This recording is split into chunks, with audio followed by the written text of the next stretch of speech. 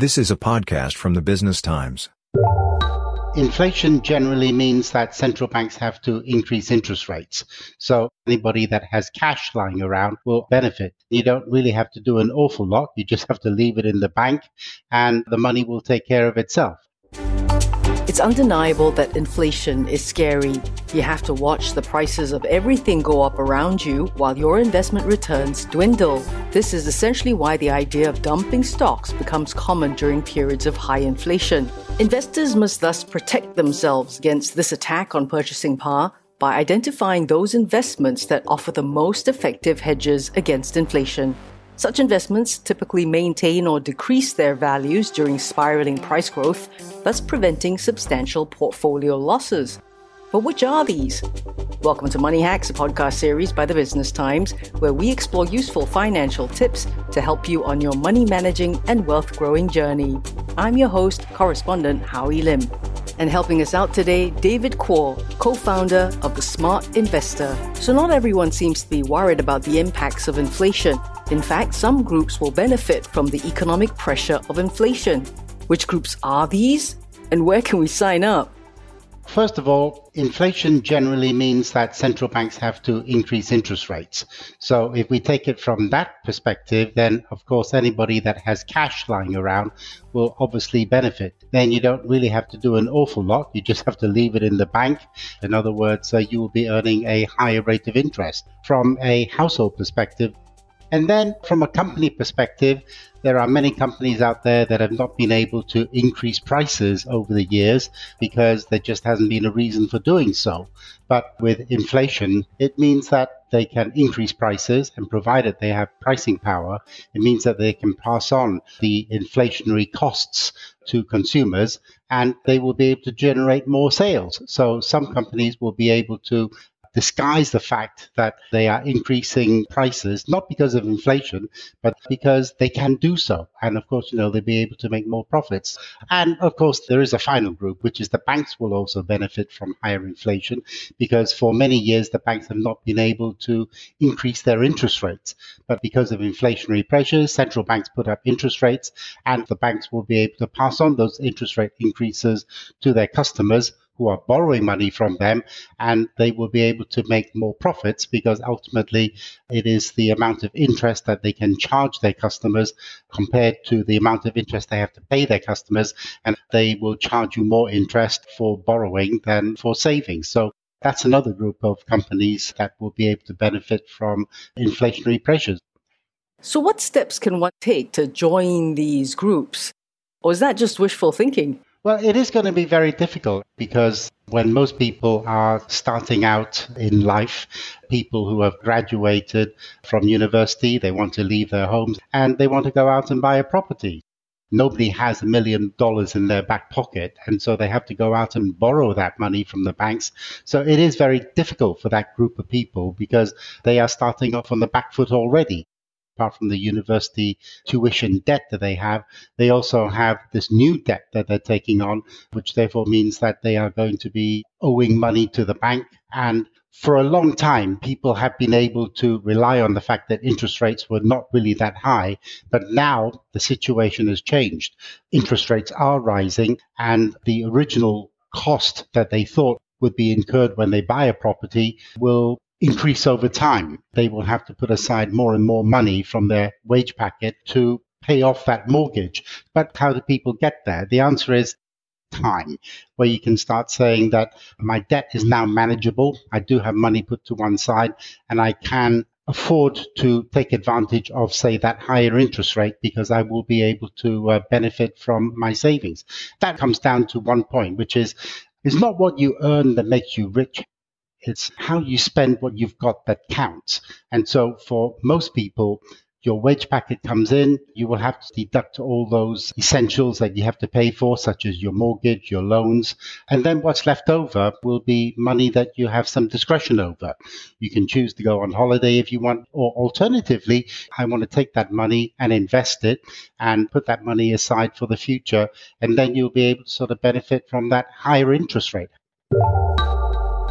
The thing is, though, when there's inflation, it's the same investments that will grow even if we didn't have inflation. So perhaps we should continue to focus on the stock market and on companies which have the ability to increase prices. Easy peasy. Remember, right at the top of this podcast, you were saying which are the groups that will benefit from an inflationary environment. Well, you want to put your money behind those companies that have that ability to make money during an inflationary environment. Now, I was looking at some consumer goods companies over in the US that reported results fairly recently. And guess what? They were able to increase prices. Not only that, they were able to grow sales as well as increase prices. Now, that is a pretty difficult trick to pull off, but these companies were doing that. They were increasing prices. They were passing on those price increases to their consumers, to their customers. So therefore, they were able to grow their sales and they were able to grow their profits. And some of these companies are now saying that they are likely to make more profits this year than they did last year. So if you had spare cash, if you had money left to one side, you want to be putting your money into those companies so that they will be able to take advantage of inflation and they will be able to make your money grow alongside their growth in profits. Still to come, shouldn't we be curbing spending? Shouldn't we change our investment strategy?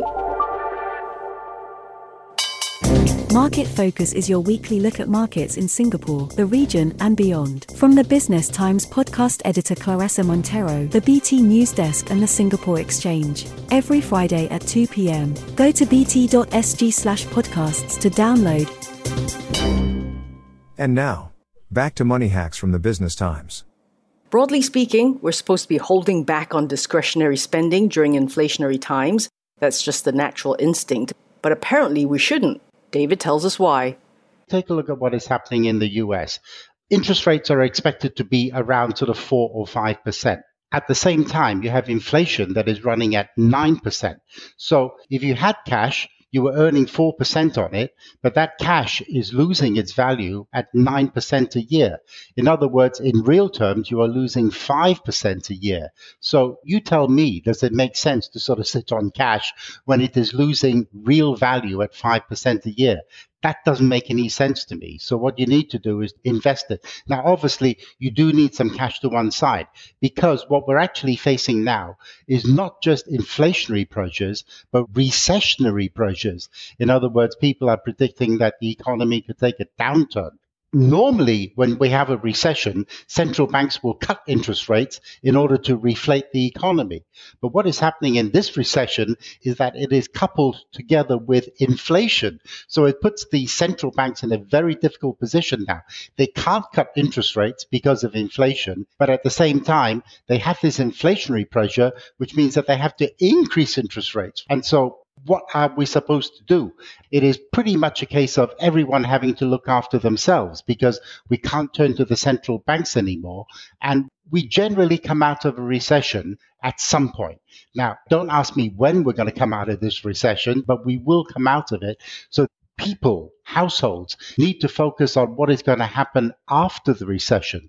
It generally means that at some point in time, we are going to retire. So if you are at that age group where you are, say, 20 or 30 years old today, in another 30 years' time, you're going to retire. So don't get distracted by what is happening now, but focus on what is going to happen when you reach 55 or 60 years of age, when you do have to retire, and you have to sort of prepare for that time, even though we are in a peculiar situation right now. And what about one's investment strategy? Should inflation cause that to change? Should recession cause that to change?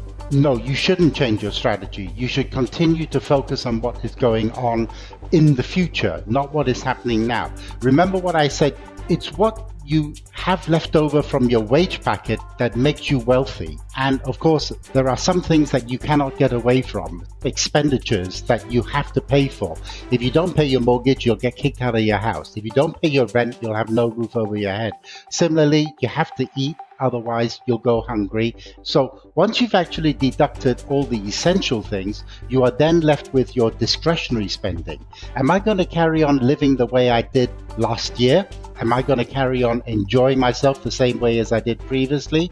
Or am I going to say, I have something that is going to be happening in 30 or 40 years' time? The sacrifices that you will need to make is enjoying yourself today so that you can enjoy your life later on. So carry on putting aside what you believe you need in order to have that retirement in 30 or 40 years' time. So in that sense, don't change. But obviously, the things that you do need to change is that you have to take into account that things are more expensive now, which therefore means that you will have less discretionary money left over at the end of each month. And so you cannot carry on living the lifestyle that you did previously, but you will have to put that money to work the same way as you did previously. So if you had set aside, say, 10% of your salary to go into your pension fund, you have to keep on doing that. So after all that, we're sticking to diversification and long-term horizons.